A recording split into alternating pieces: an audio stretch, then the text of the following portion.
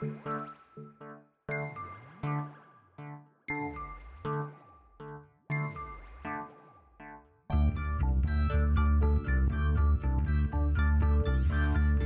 is Continuum Drag, a weekly podcast revisiting television sci-fi, fantasy, and everything in between. This week, Kolchak the Night Stalker, episodes 15 and 16. The teenage years, 16 candles, fervent passions, aimless joyrides, and the forbidden taste of beer. A time the world allows for sowing one's wild oats. But for some individuals I came to know in this summer of their discontent, it had been a time when they had sown the seeds of their own destruction. Welcome to Continuum Drag, the podcast blossoming into a flower of evil. I'm Luke, here with my co-host Jordan. What's real, Jordan? Tuna fish. So that, we'll get into it, but that second episode's guest stars are insane. Yeah. I'll say right off the bat, I like these episodes more than I like the previous ones. There's something a little bit off, you know? Well, before we get into it, Jordan, I've got a little game for you because it's game time. Oh, okay. It's back. My new favorite game, Echo. Oh no, it's the Emmy, Canadian Award, yep, Hugo, yep, Oscar. Now you got it. Now you got it down pat. Yeah.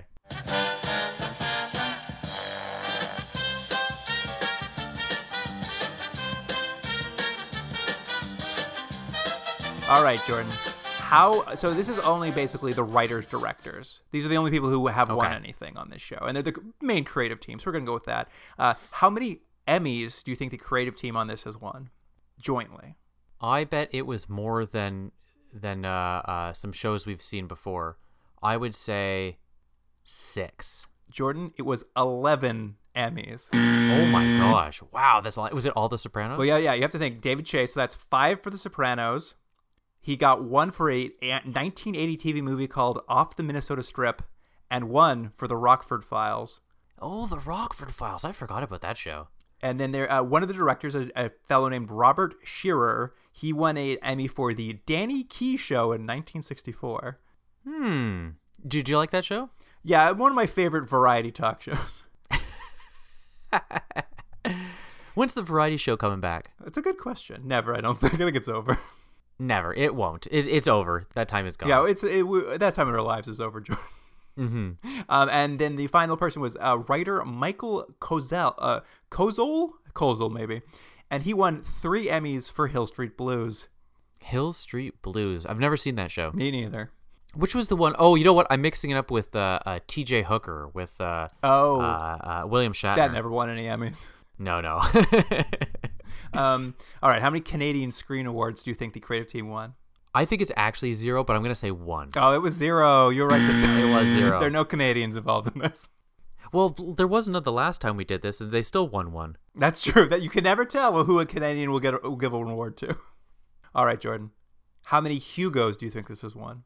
I'm going to say it won 1 Hugo. Oh, I'm afraid you should have thought about who was involved in writing these episodes, because there are 3 Hugos, all to Robert Zemeckis. Oh, right, Robert Zemeckis. I was reminded because he wrote was one of the writers on one of these episodes we're going to talk about. I forgot he was involved. And he won for Contact, Who Framed Roger Rabbit, and then he shared one with Bob Gale, who also co-wrote this episode, or co-wrote the story to this episode, for Back to the Future. And finally, Jordan, how many Oscars? 0. Jordan, it's 1. Robert Zemeckis for Forrest Gump, baby. Oh, I forgot about Forrest Gump. How could you forget about Forrest Gump? I forgot about Forrest. How do you think Forrest Gump's aged? I imagine pretty badly. I think it's one of those movies where everyone loved it. Like it was a huge, critically acclaimed, did well at the box office kind of movie. But I don't know how fondly it's remembered. This is old hat. I think a lot of people know this these days. But are you aware of the Forrest Gump novel? I do know that it has a quite different tone. I actually have a friend who has a theory that the whole movie is actually a bit of a satire and it has a mean spirit through it, but I don't think it does. I think that's being generous. No, I think that is what the book is a mean-spirited satire. Not though once you get Tom Hanks involved, you know? No, that changes everything. What's your favorite Tom Hanks movie? I don't know if I have one. They're all so good, Jordan. I think I'd say Road to Perdition. I've never seen that one, actually. Yeah, it's pretty good. Watch it this week. We'll talk about it next time. I like the ones where he's like a CGI creation. Oh, yeah. Those are the other Robert Zemeckis ones. All right. Shall we get into it, Jordan? Yeah, let's do it. Here's the IMDb summary for episode 11, Chopper. Land development disturbs the final resting place of a headless, sword-wielding cyclist who hunts down and beheads the rival gang bikers who killed him. Let me say something about this episode. This has two, I don't know if it's themes is the right word, but two bits of content that seems to run through almost every 1970s show that we watch, which is land development deals and biker gangs. Absolutely, Jordan. I mean, I was like, finally, Kolchak's doing an episode about evil condo developers. I bet, you know what, Jordan? What's that? I bet they're pals with Doug Ford. Am I right? What a deep cut just for not only Canadians but Ontarians. Anyway, these real estate developers, they've bought a graveyard. I don't know how you buy a graveyard full of bodies, but they have, and they're going to develop condos on it. So they've moved all of the bodies out of the graveyard just into a warehouse until they figure out what they're going to do with them. Yeah, I wasn't sure how realistic this is. I'm sure like cemeteries and graveyards have been moved before. I would assume there is a pretty specific set of procedures that need to be done to move bodies and permissions and such. This seems a little haphazard, but maybe it's just the 70s. Hey, Jordan. Sounds like Doug Ford's plan to solve the housing crisis. Am I right? I love this. This is a great little bit. Anyway, what we see is as they're moving these coffins into this like warehouse, it's not even a cold warehouse, it's like a warm warehouse. I don't know what's going to happen. They're moving these coffins in. One of them like knocks against something, breaks open, and a little cylinder, or what would you call that? An urn. An urn, a metal canister. There we go. A metal canister sort of falls out. My brain just shut off right there. And this is like the setup. Like whatever's falling out of this coffin, we know we're in trouble. Anyway, after that happens, we cut to an elderly woman waking up to the sound of a motorcycle revving in her garage. That's right. And at this point, they mention that she's an insomniac. So I don't know why she needs to be an insomniac, because a motorbike would wake you up regardless. It's just Kolchak. They have to have a huge backstory. So the lady wakes up, she comes down her stairs, she sort of lives on it seems like a second floor, comes down the stairs, and what we see is kind of a superimposed, like, ghost-like motorbike driving through the... Kool-Aid vanning right through that door. Yeah, but it looks not good, and I was like, oh no, this is what it's going to look like for the rest of the show? And the answer is weirdly no, and I don't know why. It only has this sort of spectral appearance only in this one scene. Yeah, it was a very weird choice that I never sorted out either. I'm just like, but the ghost is a physical manifestation for the rest of it, so why is it not? And why is it...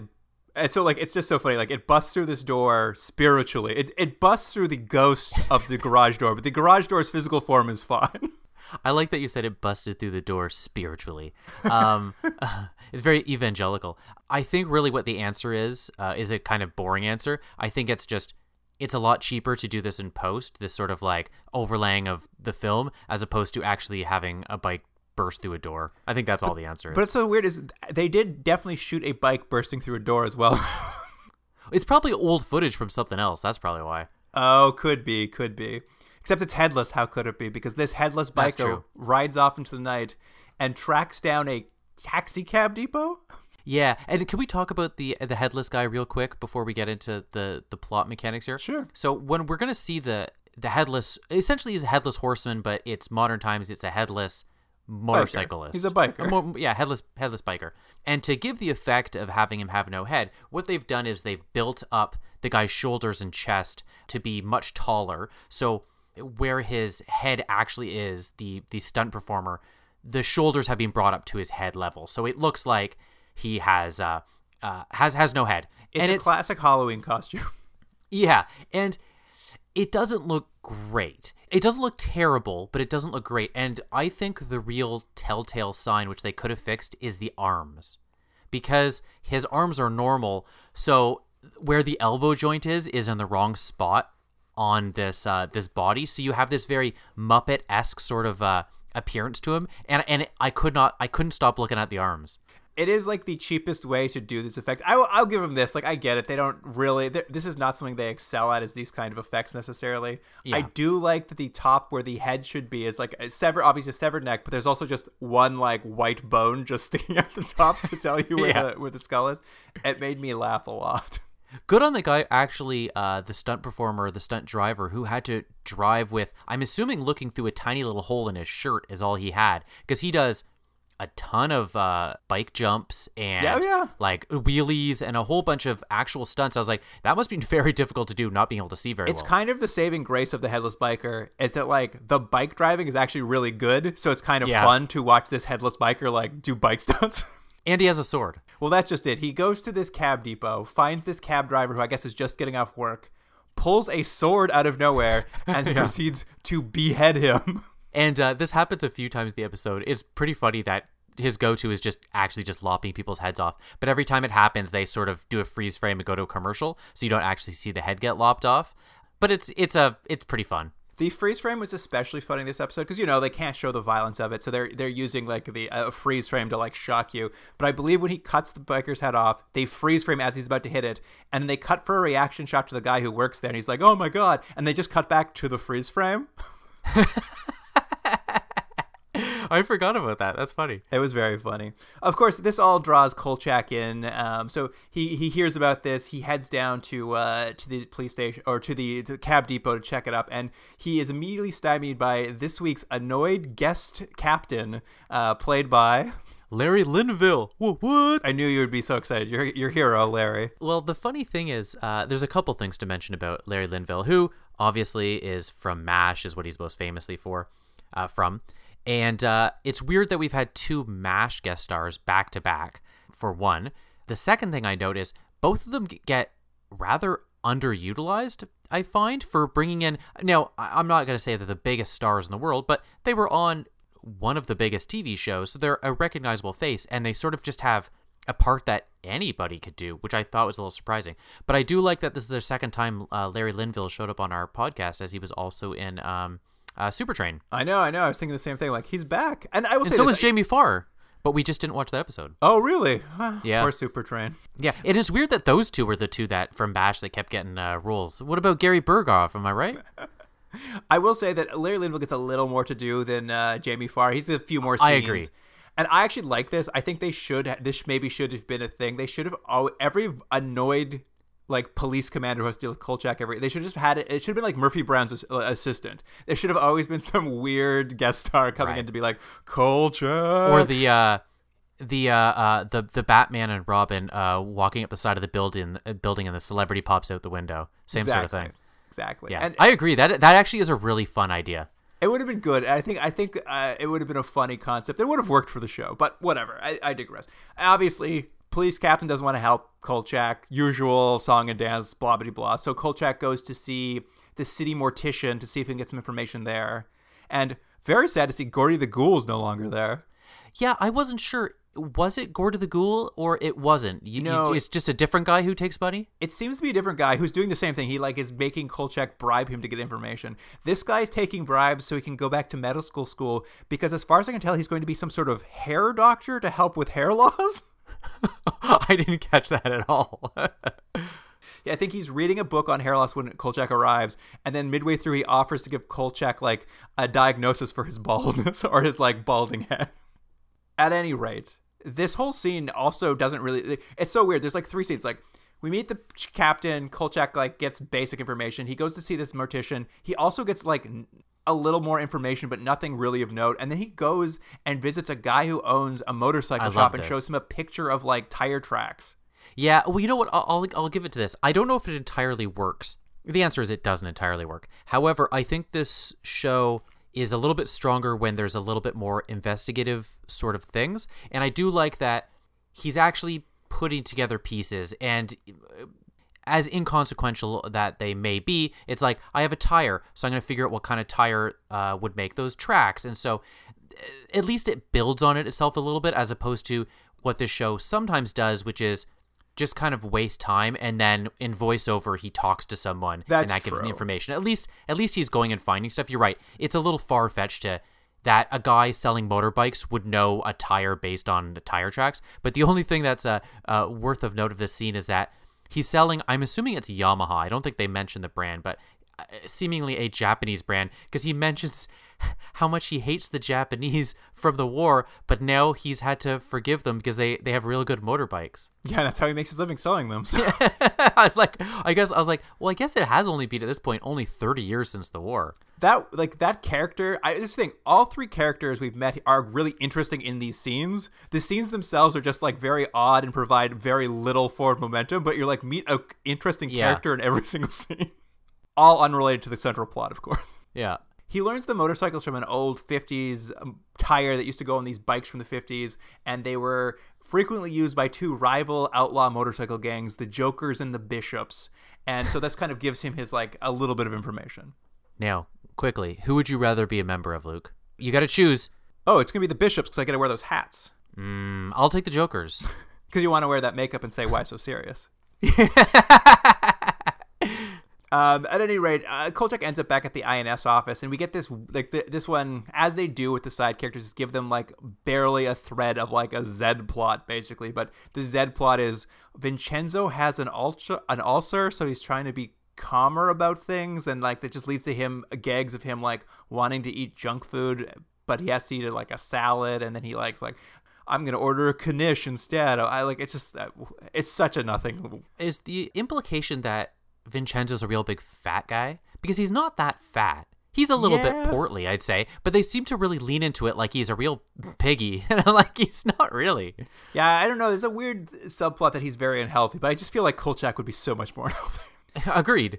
What I do like, though, is when Vincenzo asks Carl, like, kind of the story he's working on, I believe what he says to Carl is he says, quote, "Whip it on me," as the kids say. I didn't remember that line at all. That would have been what's real. Whip it on me? Whip it on me. Oh, I'm going to try it tomorrow at work. How do you think it will go? Great. I think people are going to love it. Yeah, whip it on me. And then I'm going to add baby. Yeah, people love it when you add baby to any sentence. Anyway, Carl sort of tells him the story about the beheading and the the cab driver.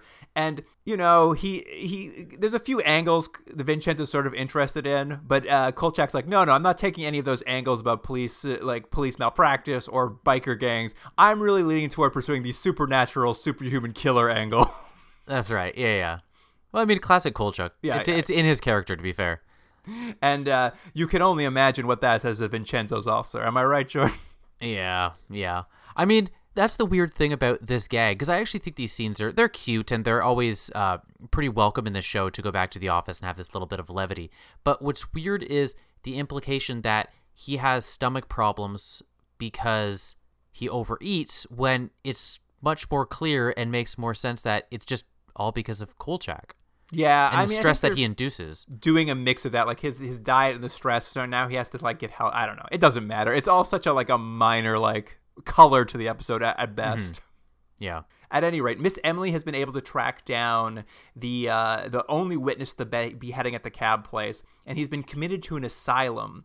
In a room he shares with two comically insane people. I was weird. Such a weird. Yeah, and it's played for laughs, but it's so incredibly insensitive, especially in modern times now, and conversations around mental health, to have it sort of be like crazy people and they're yelling things. Can you believe it? Isn't that zany? It's like, man, that's actually really sad. It was very sad. But the witness swears to Kolchak that the assailant he saw killed a man was a headless biker who had a sword and was driving the same sort of motorcycle that the victim always talked about driving in a biker gang in the 50s. So this really, sets Kolchak on the path of this supernatural killer. Another question for you, Luke. Let's say you're killed in some sort of gangland violence, and your ghost gets to come back for revenge. What form are you taking? Is it motorbike with no head? Motorbike? Oh, I believe I am podcaster with no mouth. Oh no! You just sit in front of a microphone? I show up with a microphone and rip people's tongues out. It's me and whoever replaces you after you died. I hunt you down. Oh, if I had my tongue torn out, what a horrible punishment. Oh, it wouldn't be pleasant. Believe me, the way I do it, whew, you won't like it. Can't whistle anymore. Can't French kiss. can't your top two hobbies. always. It's one after the other. Anyway, Kolchak then goes and this is also weird. It's nice to see Larry Lindholm. Is that his name? Linville? Yeah, Linville. It's nice to see him, but he goes and pulls a fast one on the celebrity guest police captain. Yeah. Where he shows up and feeds him some weird lines about the victim being the heir to some fortune, which he's clearly making up. And somehow that the captain doesn't believe him, but it compels the captain to reveal all the investigative information he's put together. Yeah, well, what it basically, again, how it works, I don't know. It's sort of played for laughs, but what it is it's not really a reverse psychology. It's he knows that this captain is a little bit insecure in his job and wants to prove how good he is and how much he knows. And so Kolchak goes, yeah, this bit of information about the guy, which is clearly wrong. And the guy keeps saying, that's not right. It's this. And it's not right. It's this. So he just unintentionally gives Kolchak all the information he needs, which, again, I at least like that we get to see him using his smarts, if you will, to get the information in multiple ways. You know, he goes to odd people and gets a little bit of information. He goes to another odd person. He goes to the police chief and tricks him. And so at least in this episode, we get to see his sort of odd process of putting together a story. I think that's very fair. And you get a little extra of the guest star. I can see why you'd put the scene there. So yeah. At any rate, what he kind of learns is that the cabbie who died, his wife and sister were all part of the Jokers in the 50s. They were all friends with these guys. And my gang. Sorry. and one of the guys there who they were friends with was the head of the Jokers, a guy named Studs Spake. And he is now the head of a new biker gang called the Devil's Advocates. They're always looking at things from the outside perspective, you know? It's absolutely. They're always what if we looked at it a little different? So Kolchak goes and drops in on this cabbie's funeral, and when he gets there, he sees this Studs guy with his new bikers. They're all hanging out there, and this was wild, too. He arrives. They're clearly not welcome, the bikers, at the funeral, but they're there to say goodbye to their friend, and they're all wearing swastikas. Whoa, I didn't see that. Were they? Yeah, they're all wearing swastikas, and I'm just accurate to white supremacist bikers, I suppose, but I'm how many times are we going to tune into the show and that's featured? That is, you know what's funny, Luke? I didn't see it. Well, you just assumed they were Hindu again this time. That's what it was, yeah. At any rate, Stud sort of reveals to Kolchak that the other night while he was doing his day job, which is telephone repairman or something, he's up a pole, a headless biker attacked him that night. And not only did he attack him, Studs is I'm pretty sure I knew who that is. And he was buried at that cemetery they dug up. And all his friend bikers just start making fun of him and really joshing him for being crazy. And they get tossed out of the funeral. Yeah, it was a weird scene. I wasn't sure at first what the whole point of the scene was, because really what it is to give that little bit of information and then have Kolchak meet the widow, the taxi driver who's died. Yeah, meet his wife. And yeah, they get tossed out by her, and then Kolchak kind of goes to talk to the wife and sort of hey, what do you know about a guy who might be headless trying to kill your friends? And she just gets really emotional and pretends to be very sad over her husband's death, and Kolchak just is uncomfortable with any emotion, and he just runs away. Yeah, it was an effective strategy. It worked. It totally worked. I give her credit for that. Mm-hmm. Anyway, since INS has been reporting on this cemetery where the condos are being built, Kolchak's already aware of what's been happening, kind of where this warehouse full of bodies is. So he's gonna go check it out since that Studs guy was talking about it. And when he arrives, he finds Studs is already there, poking around the coffins looking for something. Now, as Studs is doing this, a headless biker shows up, the one we were expecting. He rolls in, he does a couple bike jumps, leaps some coffins, chops this guy's head off. A cop car pulls in, he jumps that cop car too. He's a real Evel Knievel headless biker, and takes off, and Kolchak witnesses the whole thing. Does he get a photo at this point? Oh no, he does, but the photo he gets is cropped at the exact spot where the guy's head would be. Yeah. I think he shows them a general. He's like, you cropped the guy's head off, and he's like, no. Well, if it was a little higher, you would see there was no head. Yeah, which is funny. It's fine. It's a way to get around that he gets a photo, but it's not usable at all. It's true. And Kolchak kind of has all these details now, so he kind of goes through old papers from the 50s, and he finds an article about a bishop's biker who had been decapitated and how the head was never found. A biker named Harold Swordman Baker. Don't you hate nicknames like that? I mean, if you want to be known for your sword, call yourself Swordman. I guess, yeah. It's like Marvelous Marvelin Hagler. Remember the boxer of the 80s? He died recently, but his nickname was Marvelous, and it really irritated him that people weren't calling him Marvelous, so he legally changed his name to Marvelous Marvin Hagler. Good for him. Just like really force people to get there. Yeah, there you go. He's like, you don't want to call me that, huh? Guess what? I mean, it's kind of like how you tell everyone to call you Wet Spaghetti Jordan. That's right. I actually, on Monday, I'm going to go get my name changed. Yeah. You'll be like, whip it to me, and then pull a wet spaghetti out of your pocket and slap them. That all works out together. Exactly. Anyway, he finds this article. He's like, all right, now I know the guy who's the headless biker in this scenario. And as he's looking at it, Miss Emily's like, hey, you seem to be really into beheadings this week. You should really go check out that guillotine exhibit downtown. That was the weirdest segue in this episode. That, like, I like that. That's the whole exhibit. Is just like, we have a guillotine from seemingly from the French Revolution, and it was just like, sure, that's happening. Okay, sure, that works out well. It is so funny because that's like a Kolchak staple, like to go talk to an expert on the subject matter. And for some reason, the subject matter this time is beheadings. It's like, go talk to the beheadings expert at the guillotine exhibit. Yeah, he's gonna be like, that's a clean cut. I'm not 100% sure who this guest star is. I feel like this was somebody who probably was like on TV at the time because he's clearly like there as a bit of a cameo. Yeah, I didn't know who he was either. And he actually does a really great job. I actually was one of my favorite scenes because Kolchak shows up and he's like setting up for this exhibit and he's like, you want to write a story about an exhibit? That'd be good for press. And then Kolchak just wants to cover the spooky angle. And this guy's just like, there's nothing spooky about the French Revolution, my man. Yeah. Do you think it just gets frustrating for everyone involved when Kolchak's sometimes just looking for stuff that's spooky? He's like, I lost my keys. He's like, it must be a ghost. Let's look into it. You're like, Kolchak, no, you just lost your keys. Like picks up the phone. He's like, you're a locksmith. What's spooky about keys? And it's like, yeah. I don't know the answer to this question. Exactly. They should do an episode like that where he just keeps jumping to conclusions.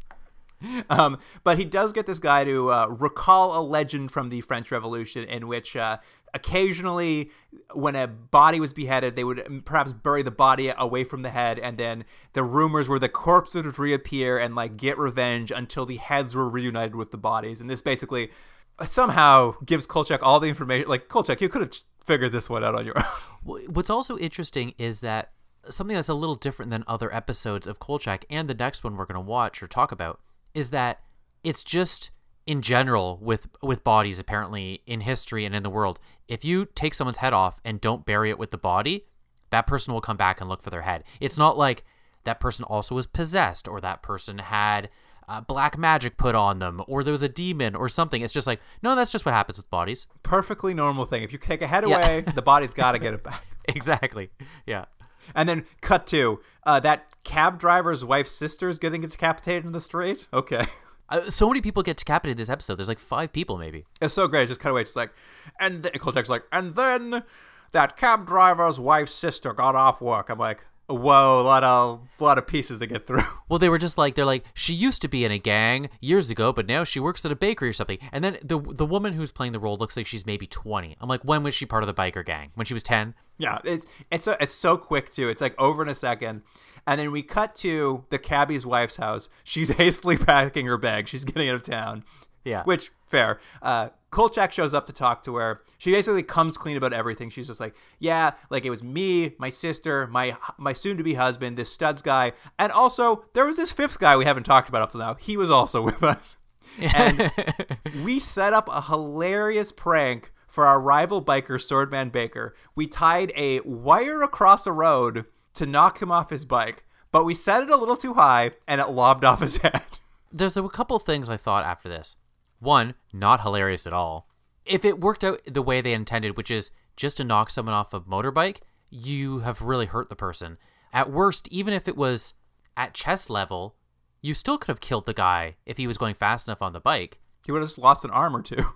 Yeah, it was awful. What an awful prank. I love that that's how they, like, the best thing the writers came up with. How did he lose his head? Oh, it was just due to horseplay. And anyway, this new 5th character she mentions that we've never heard about before, this 5th biker who is part of their gang, apparently he kept the man's head when they found it in a canister as a trophy for a few weeks. And why did he do that? Biker cred, baby. Yeah. But of course, back in the 50s when he was doing this, a headless biker appeared lobbed off this dude's head, at which point Studs, the guy, the leader of the biker gang, faster than Kolchak ever didn't have to talk to any beheading experts. He put one and one together, dug up that man's grave, returned the head in the canister to that grave, beheading stopped. Isn't it funny, though, that they have to add all this backstory, how there was another headless biker, like, previously who was also doing this, but, like, it doesn't really have anything to do with the episode other than reveal who this guy is, who, again, it doesn't really matter. I just thought it was such an odd thing to be like, hey, by the way, this happened before. You're like, why? What does it matter? It's like, well, it doesn't really. They had to explain it that way because if the idea is if you cut the head off a person and separate the body, they hunt you down and kill you. But it's been 20 years since then. So the writers are like, oh, how are we going to explain why the biker is just killing them now? And they're like, oh, well, let's have it that they returned his head 20 years ago and now the head's fallen out again. So now they're back in trouble. Right. It's you're not wrong. It's a really long path, but yeah, it's just, it seems like, I don't know. It seems like a couple lines of dialogue could have just make it a contemporary biker gang. Make it happening to a contemporary biker gang. Like this guy lost his head a week ago. Yeah, because they want to have him riding a 1950s bike, but why? Yeah, who knows?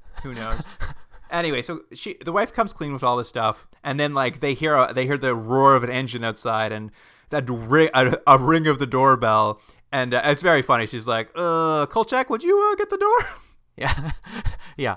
Classic. I mean, I would do that too. It's a good bit. Kolchak opens, and of course, it's celebrity police captain Larry Linville there, and he's basically deduced all the same information as Kolchak, but he's come to the conclusion that these killings are just retribution by a living biker for this previous death. Which, to be fair to Larry, is probably far more sensible. Plausible. Yeah, 100%. And let me just stop real quick about this.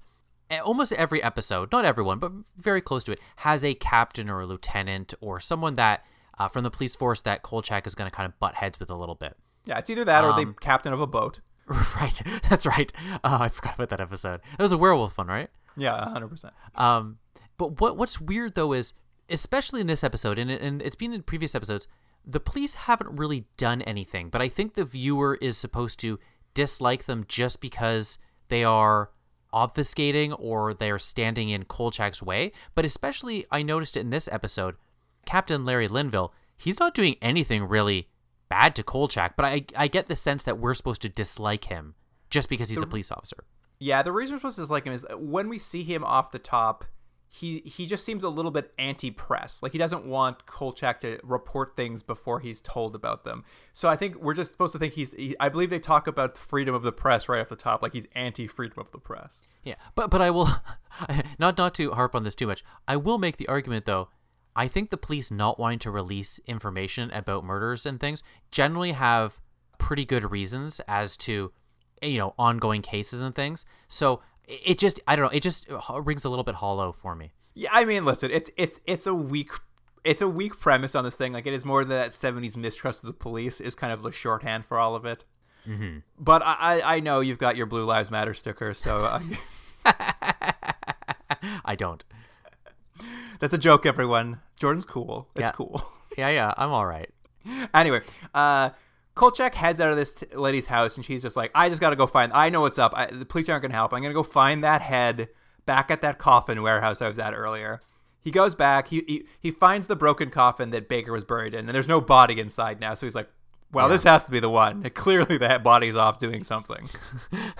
He then finds the canister, opens it up. There's a skull inside, and he's like, did it. I found the skull. And as soon as he finds it, like, the headless biker shows up and starts menacing Kolchak, to which Kolchak's point is like, why are you mad at me? I haven't done anything. But what has to be my favorite way Kolchak has ever defeated one of his enemies is the biker rides at him, and he just, like, half-heartedly throws the skull at the biker, and the biker just, like, falls over. Yeah, like, I wasn't sure how it was going to work. I mean, look, if they had all the money in the world, what would have been cool is the head actually goes right back onto the body. But what it just looks like is, he half-heartedly lobs it, hits it in the chest, it falls into the ground, and is now a fully formed skeleton. A fully formed skeleton on the rusted remains of an old motorcycle. That's right. Yeah, a 1950s one that is very has very noticeable tires. Very particular tire tracks. Yeah. Anyway, and it closes with the classic Kolchak monologue at the end where he's talking to his dictaphone saying, "For some reason, Vincenzo won't publish my story about the headless motorcycle driver." And then I think sort of to your point about like the police in this episode, he concludes by saying, "Well, at least Captain Larry Linville was busted down to sergeant for some reason." I'm like, I don't know what he did wrong to get busted down to sergeant. I know. And that's what made me start thinking about it. I was like, oh, I guess he got his comeuppance for doing his job quite well. Well, that's it. If you think about his storyline, he didn't want to share information with Kolchak, but that's not something to get bust you down. The police like that on this show. And he had basically pieced literally the whole crime together from 20 years ago and who did it, and had concluded a rival biker gang was now seeking retribution. Very plausible. So really, he would still be on that case of trying to find that. Like, nothing ends this case. But it's just like, don't you hate him? Because he's got that face. And poor, as I said this before, I think with Larry Linville, unfortunately, the guy's got a real hateable face. I'm sure he was a delightful man, but he's just got a face that you just like to hate. Well, that's why I got busted down to sergeant. There you go. All right, Jordan, you ready for the next one? Yeah, which I think, Luke, and you can, I don't know how you feel, I think this is the best title so far of all Kolchak episodes. I think it's my favorite title. Well, here's the IMDb summary for episode 16, Demon in Lace. It was Goethe who said we love girls for what they are. Well, even the great Goethe could have learned something from the tale that took place on the campus of Illinois State Tech. A succubus takes over the bodies of recently deceased young women so it can seduce and kill young college students. I can't believe it's taken 16 episodes to get to a succubus, huh? I will say this. I was surprised how tastefully done the succubus was.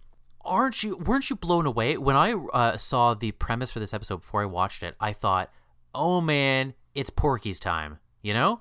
It's going to be college. It's going to be grab ass. There's going to be towels snapping. I expected this to get real seedy. Yeah, exactly. Crazy.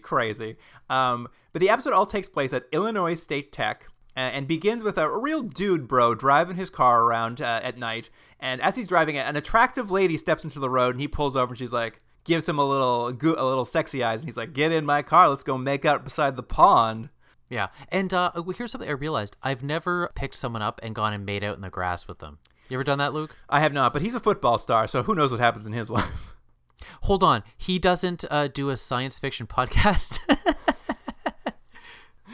Well, that doesn't happen to you with that science fiction podcast, eh? You're not driving home through the woods at night. Like, wait a minute. Did you do an episode on Super Trade? Come here, you. Good that your tongue hasn't been cut off. Not yet. At any rate, they're making out, and it's a fine scene. Like, it works pretty well. They're making out, and then you see, like, the hand in the back of his neck is now suddenly, like, the hand of a desiccated corpse, and he pulls back, and now she's just, like, this, like, rotted-out corpse, like, really fun-looking makeup, and he just starts screaming. By the way, I love that that's a trope through movie and TV, which is generally a guy kissing a girl, and almost always it's the woman becomes something hideous or scary or gross, and I think there's this weird emasculating thing or something about, wouldn't it be crazy if you're kissing someone really pretty and then they were ugly? Well, I mean, you can't gender swap it because all men are gross. True.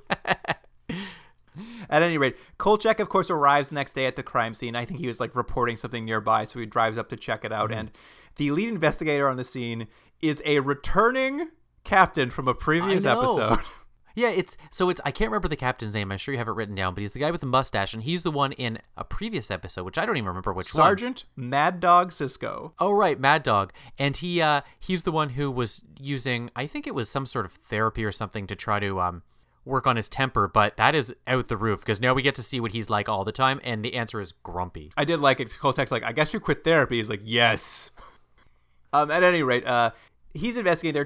They found two bodies on campus that morning. The football player gentleman who died of fright. He's got a very scared look on his face, they say. Well, yeah, he's seemingly had a heart attack, but his face is stuck in a shocked position. And the shocked position,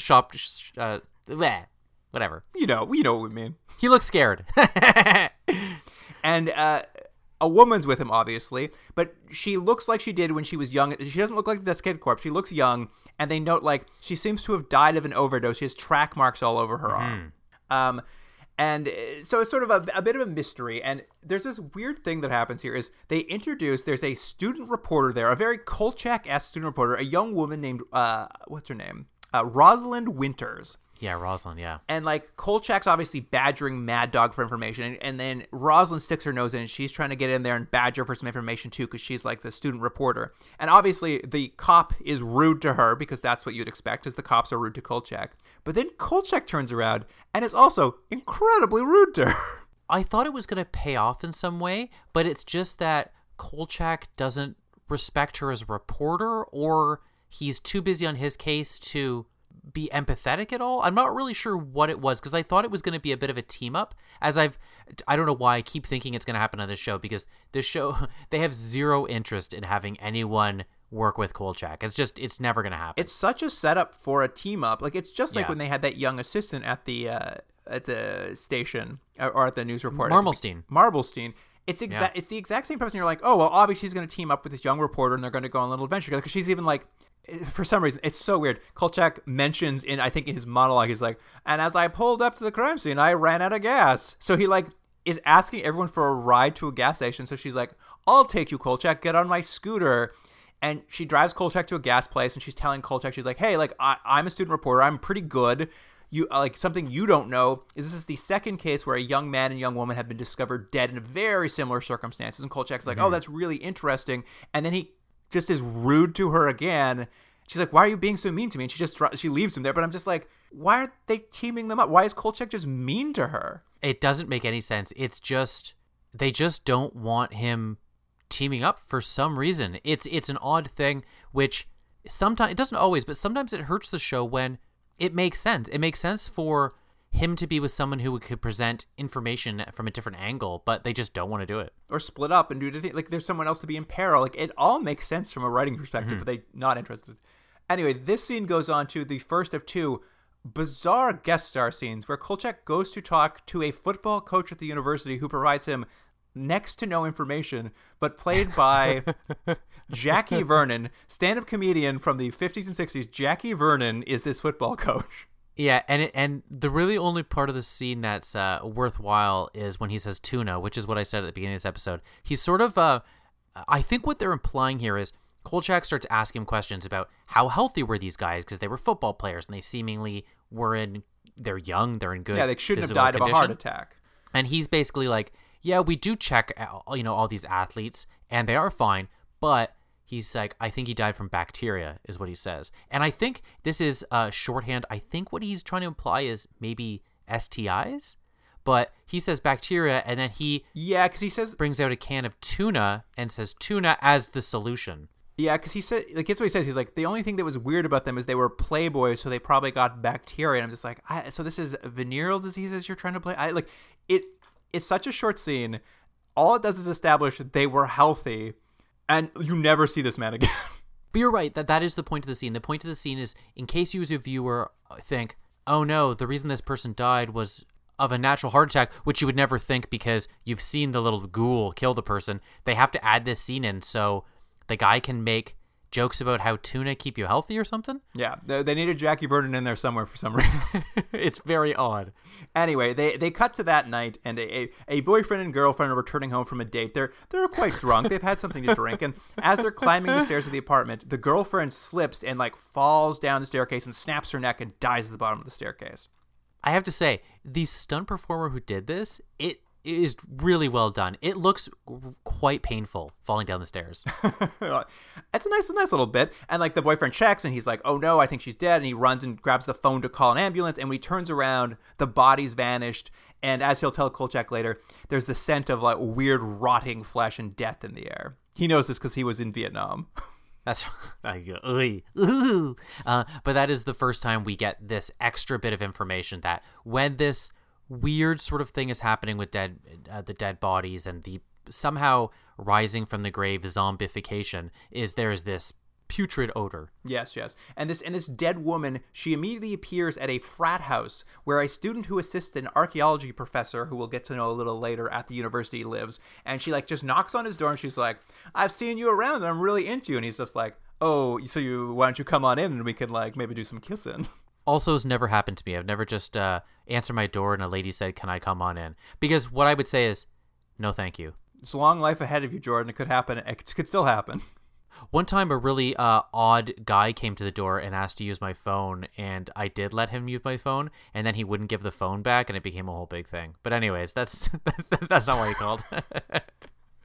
That's a real story you've got there. I knew he was peculiar at first, but I kind of felt bad for him, and I was like, I don't know, should I give him my phone? And the answer was no. But you answered yes. I yes-anded it. Anyway, this assistant, he works for a Professor Spat, I believe, which is very funny because I think we had Spud Spack last episode. Now we have Professor Spat this episode. I don't know what's going on with his naming convention. Which professor is he? Is he the one that wears the one-piece outfit with the cravat? Yes, he's the one straight out of 1974.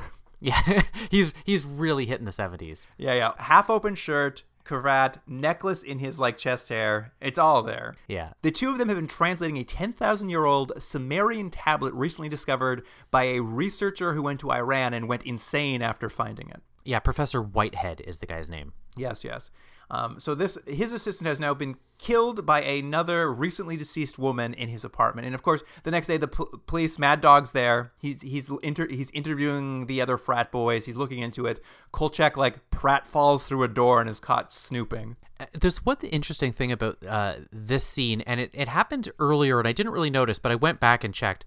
I guess it's just in terms of to keep things at a clip in this episode, but they interview people quite literally standing over the dead bodies. 100%. And I can't imagine that is proper police procedure, because it's very odd to see. Literally, it's like, can you imagine your friend has been murdered and then they're asking you questions about it, but the dead body is at your feet? At one point, they're literally in between the guy's legs. I was like, take him out of the room. Go interview him in the...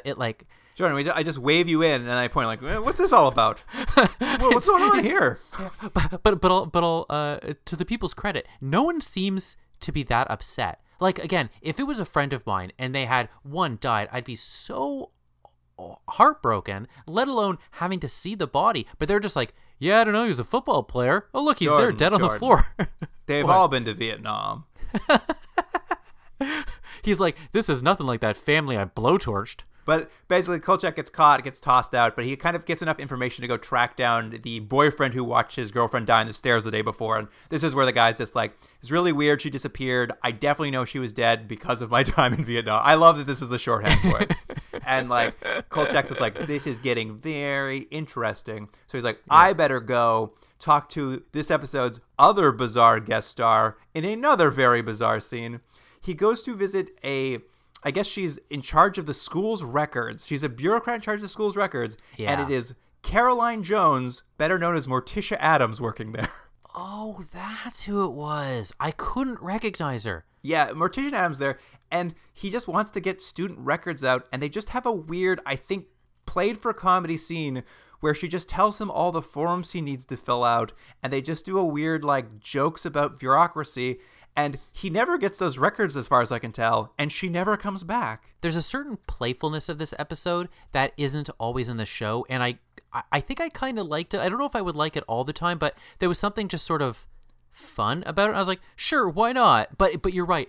In terms of the structure of the episode, it serves no function. So he went to go talk to the gym teacher who gives him no information. He goes to this lady who gives him no information. He does eventually go back to the archaeologist type professor, but the first couple times he goes, he gets nothing. Yeah, it's very odd. And I was shocked. I'm like, what a great idea for a guest star on Kolchak is to have Morticia at perfect sense. It's just that's a perfect piece of guest casting.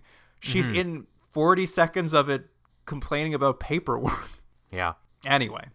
Kolchak goes back to INS, the newspaper, and he starts piecing together that all the dead women, all these scenes had actually all deceased earlier, records of them dying in other places earlier in the day and then being at these scenes. So it doesn't really line up.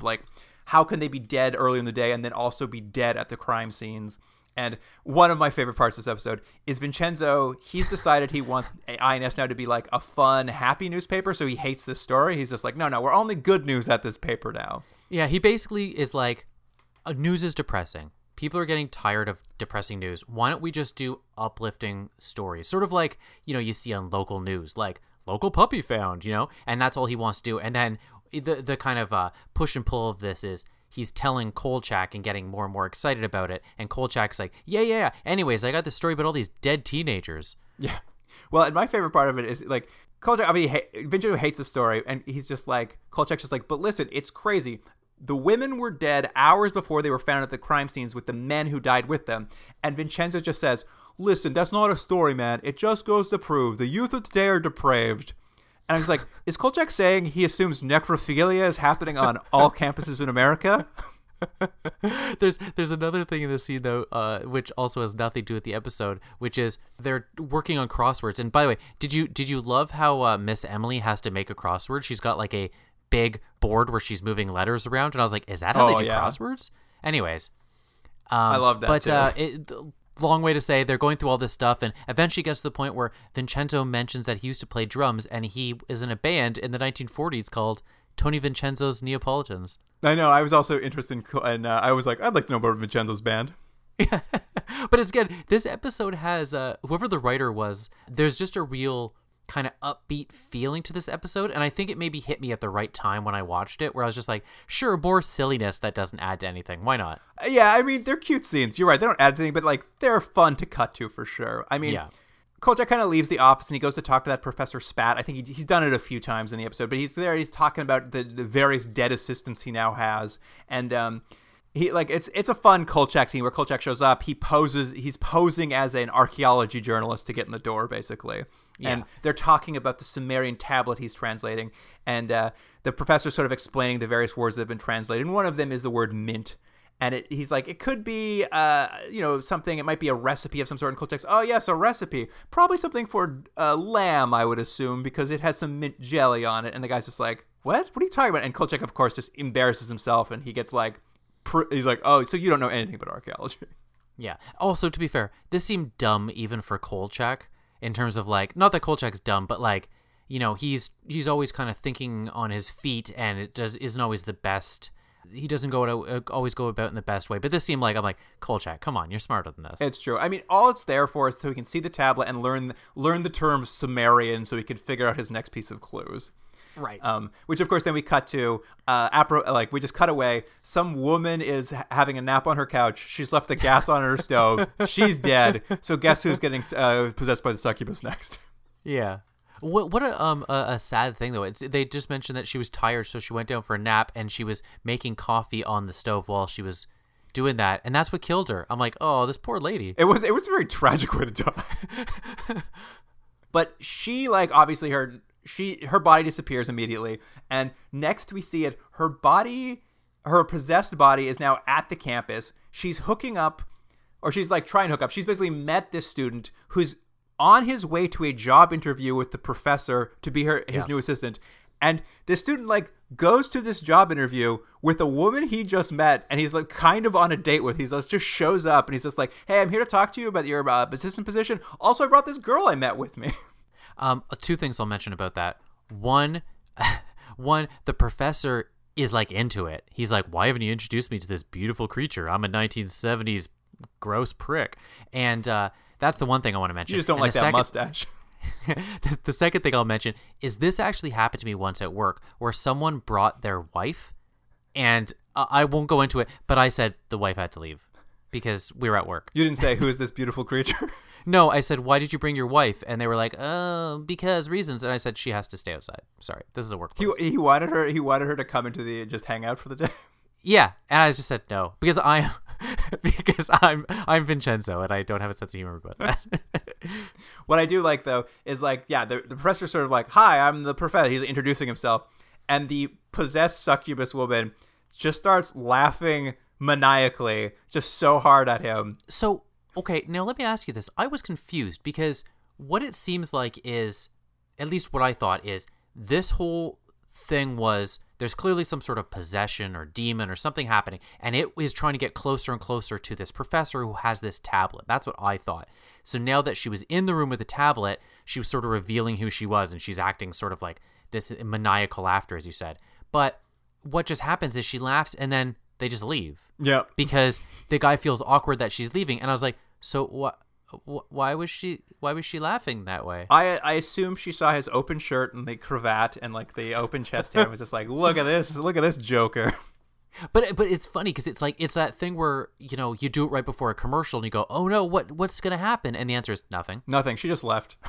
Yeah, she just left. She just laughed and then left. It was a weird interaction for everybody, but that's fine. And then later on, I think it's probably 10 minutes from now in the episode where she comes back and she's like, hey, sorry I laughed. And he's like, yeah, I guess I overreacted. Yeah, the student she's into is just like, oh yeah, okay, no problem, you're pretty. Yeah. Anyway, Kolchak now, he knows about the word Sumerian, so he somehow tracks down a discredited professor who is dressed like a priest as well. Yeah, this guy is sort of like, whatever organization he's a member of, he's sort of like the molder of them. He's in the basement. He's kind of... he's real down on his luck. Yeah, he's down on his luck. He seems to be trying to like sell Kolchak like a subscription to like a newsletter or something to try to make ends meet. What is it? Magazine subscription sales to him. Right. So, but yes, why is he dressed like a priest? I'm not sure. Maybe he is a priest. I don't know. But he's just there to give information. But then just to add to the weirdness, for whatever reason, he keeps falling asleep. Yeah, he also has narcolepsy. Yeah, it's just like, and the only reason they do that is because they needed a quick reason for Kolchak to get the book from him, which I don't know why they need to. So he's able to do it because the guy falls asleep at one point. Yeah, it's really weird. And it's also, Kolchak can take the word Sumerian and like the idea of that and then find it. This guy gives him, he steals an old book from this guy, which talks about how this tablet has been found before, I think back in the Crusades or something, and some people died.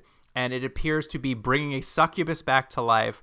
And the people who found it had originally attempted, in the book they say that like we should destroy it, that's the only way to stop the succubus. But the people were like, oh, well, instead let's bury it, even though we know we should destroy it, because we'll leave it for someone else to destroy later or something. Mm-hmm. It's all very, very weird. Oh, I'll mention one thing. Later on, we see that potential professor's assistant. He's reading a book, some sort of archaeological book on the time period, but the props is so badly made, and it's just a book that just says the word Persia on it, and it's like on an angle, and it just looked so bad. And I was like, guys, at least give it like some sort of title for a book, like the Persian Empire or Persia 1500 or something. It was just like Persia. I was like, all right, sure, okay. Well, this is the big climax, is this guy's reading his Persia book, and the succubus comes in, and she's like, hey, you wanna make out? And he's like, yeah, of course I do. And we cut to Kolchak. He's racing to the professor's office.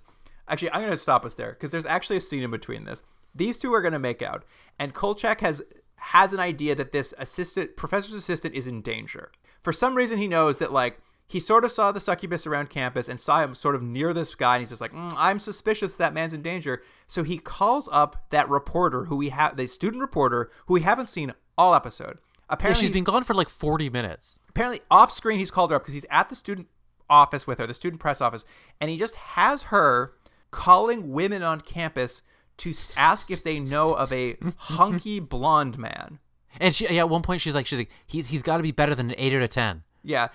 And finally, someone she talks to on the phone is just like, this is his name. And she's like, Kolchak, we found the hunky blonde man you saw. She's like, let's go find him. She gets up from her desk she's making calls at, and Kolchak says, shut the fuck up and sit down. You're not coming with me. Yeah. And I'm like, what? What is happening here? It's very bizarre. Like, I was just like, I don't understand. Like, why did you bring this character back? And then why is, like, Kolchak just so mean to her at all times? It did feel like maybe in an earlier draft, she was a much more prominent character. And then after some editing, she just got left in. Like, she's just, I don't know. There's just traces of a character. It's very odd. But, like, this whole thing is, like, Kolchak's figured out it's a succubus. He figured out it has to do with the tablet. He somehow tracks down this woman so that she can find the name of the handsome guy Kolchak thinks is in trouble. Kolchak races out of the office and just runs to the professor's office and starts smashing. Like, he could have, like, he just got, like, it's not like he goes to find the kid. He just races to smash the tablet he already knew to smash. Like, there's, like, I don't understand what, like, it was just, like, I don't understand what was happening at the end here. I don't know. They just had to extend it. I have to say, this episode had a few things. I don't know if you noticed. There was a few scenes that I think there was length issues with this episode, because at the very beginning of the episode, there's a scene where Kolchak's driving, and it goes on for about I would say probably 30 to 45 seconds when it should have been maybe 15 seconds. I know that doesn't seem like a big deal, but it felt long. And there's a couple like that, like, you know, that sort of shoe leather of just traveling scenes and stuff. And I was like, oh, I think there was some editing issues. It was like, extend his monologue a little bit. Yeah. But yeah, this is the point. Kolchak races to the professor's office. He like starts like trying to smash the like tablet, and the professor's like, "Don't smash my tablet." And then we cut back to where the hunky student's making out with the succubus, and she of course is like starts screaming because someone's smashing her tablet and becomes like the desiccated corpse we've seen before. And I was just like, okay, well this guy's dead now. He just saw the succubus, but I guess he's not. Like he's just like, oh well, we didn't make out long enough for me to be dead, I guess, so I'm fine. Yeah. Because I'm like, everything that happened to the last guy happened to you, but whatever. The succubus obviously races out of this room, runs back to the professor's like study to stop Kolchak from smashing the tablet. But Kolchak smashes it, and that's pretty much it. Yeah, and like it kills her. She drops dead, and it does something we've seen before, where she turns into a skeleton and then a pile of dust. They've done this before. Yeah, who was it that this happened to before? It was with that. It was Jaws from James Bond on the top of the skyscraper. Yeah, that's right. Yeah. And then like, you know, Kolchak is gonna get in trouble for smashing the ancient tablet, but because the professor saw the crazy succubus, he just says it was an accident. So Kolchak gets off the hook, and it's like that's the end of the story. And then does a police captain get knocked down to a lower rank? No, not in this episode. I mean, I assume off screen. The professor should have got knocked down to like a TA or something. They're like, and that professor, he got knocked down to a lower rank of teacher's assistant. Yeah, exactly. I mean, but that's 2 episodes. 2, I would almost say, it's not the right word, but almost zany episodes. Yeah, I agree. They're both definitely wacky, or I mean, I think the first one wackier than usual, because Chopper, Headless Biker, it wasn't written by, that's not the credit, but the story by credit went to Robert Zemeckis and Bob Gale on that one. So an early Robert Zemeckis and Bob Gale, probably they wrote a story for Kolchak and they picked it up and someone else kind of did the writing for it. Yeah. And let's rate it. Let's talk about the ratings. Okay. I'll start with Chopper, and like, it's really cheesy. Like the effects are certainly like bargain basement. Yeah. But Headless Biker, and they do it in kind of a very fun way, like it doesn't work very well, like from a structural plotting perspective, but like there's lots of fun little scenes, and I just love watching this like Headless Biker with a little bone sticking out his neck jumping over a police car. Like it has a lot of fun to it. It's not a great episode, but it's a fun episode. I'm gonna give 6.5. I'll tell you, I would take a guy with gigantic shoulders so you can't see his head over a CGI version of this any day. I don't care that it looks hokey. It looks way better than most like silver robot Marvel villains that are at the end of movies. They look terrible. So I feel the same. This was kind of like weirdly hokey, and I have a feeling, and maybe I'd be wrong, I have a feeling the show is going to start getting lighter as we go, just in tone, because that's what it feels like it. I know, and you're right, it wouldn't hurt it. I whatever reason, I watched this really late last night. I was tickled. 7 out of 10. That's great. I mean, honestly, it's cheesy, it's campy, but like I actually think it's something that Kolchak can do well. Yeah. Well, because you know the thing is, Kolchak can remain Kolchak. He can remain focused and grumpy and dealing with all these dark elements, but they can be zany. He's already bumbly. Yeah. So it doesn't hurt the like tone of the show. Like he's focused and doing it, but he's also a bit of a bumbling hero, and he's not always right on top of it.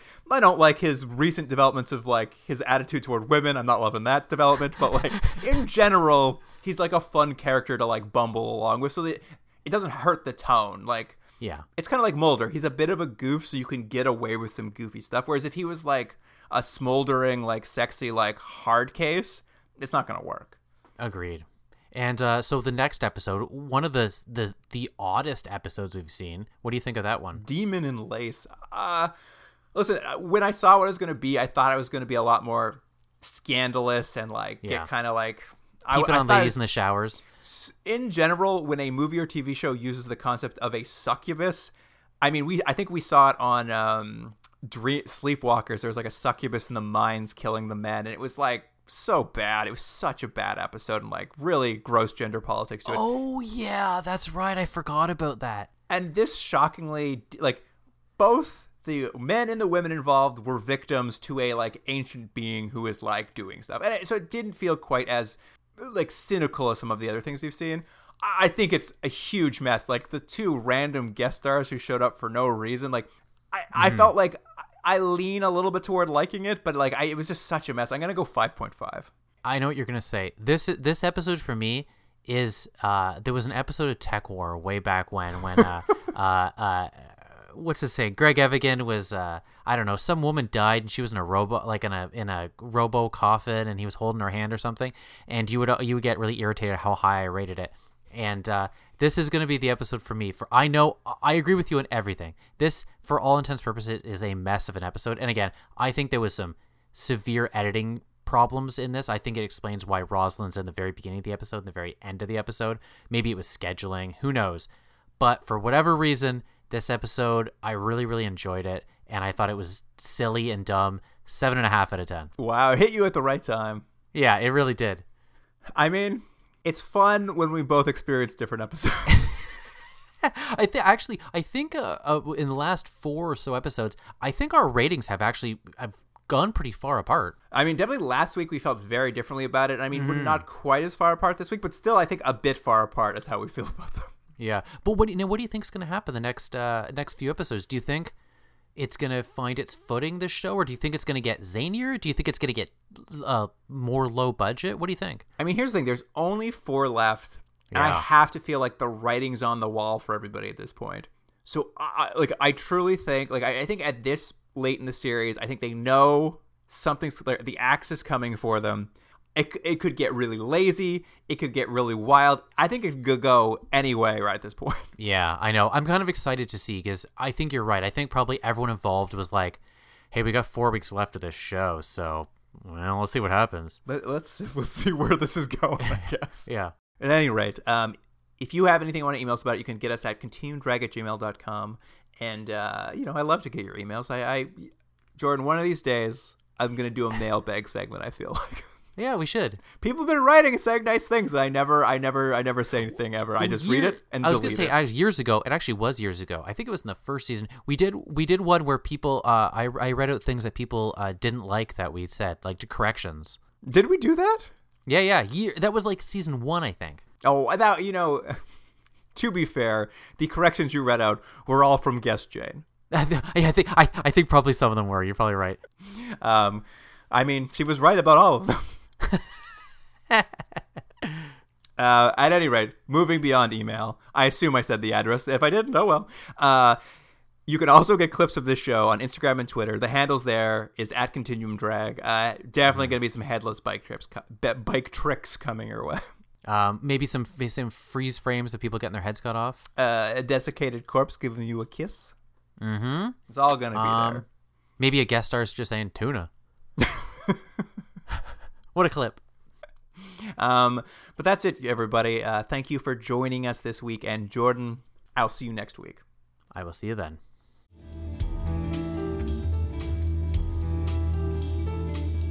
Continuum Drag is recorded in Toronto, Ontario. Theme music by James Rex Seidler. Produced by Jordan Dullock and Luke Black. Special thanks to Aaron Hughes.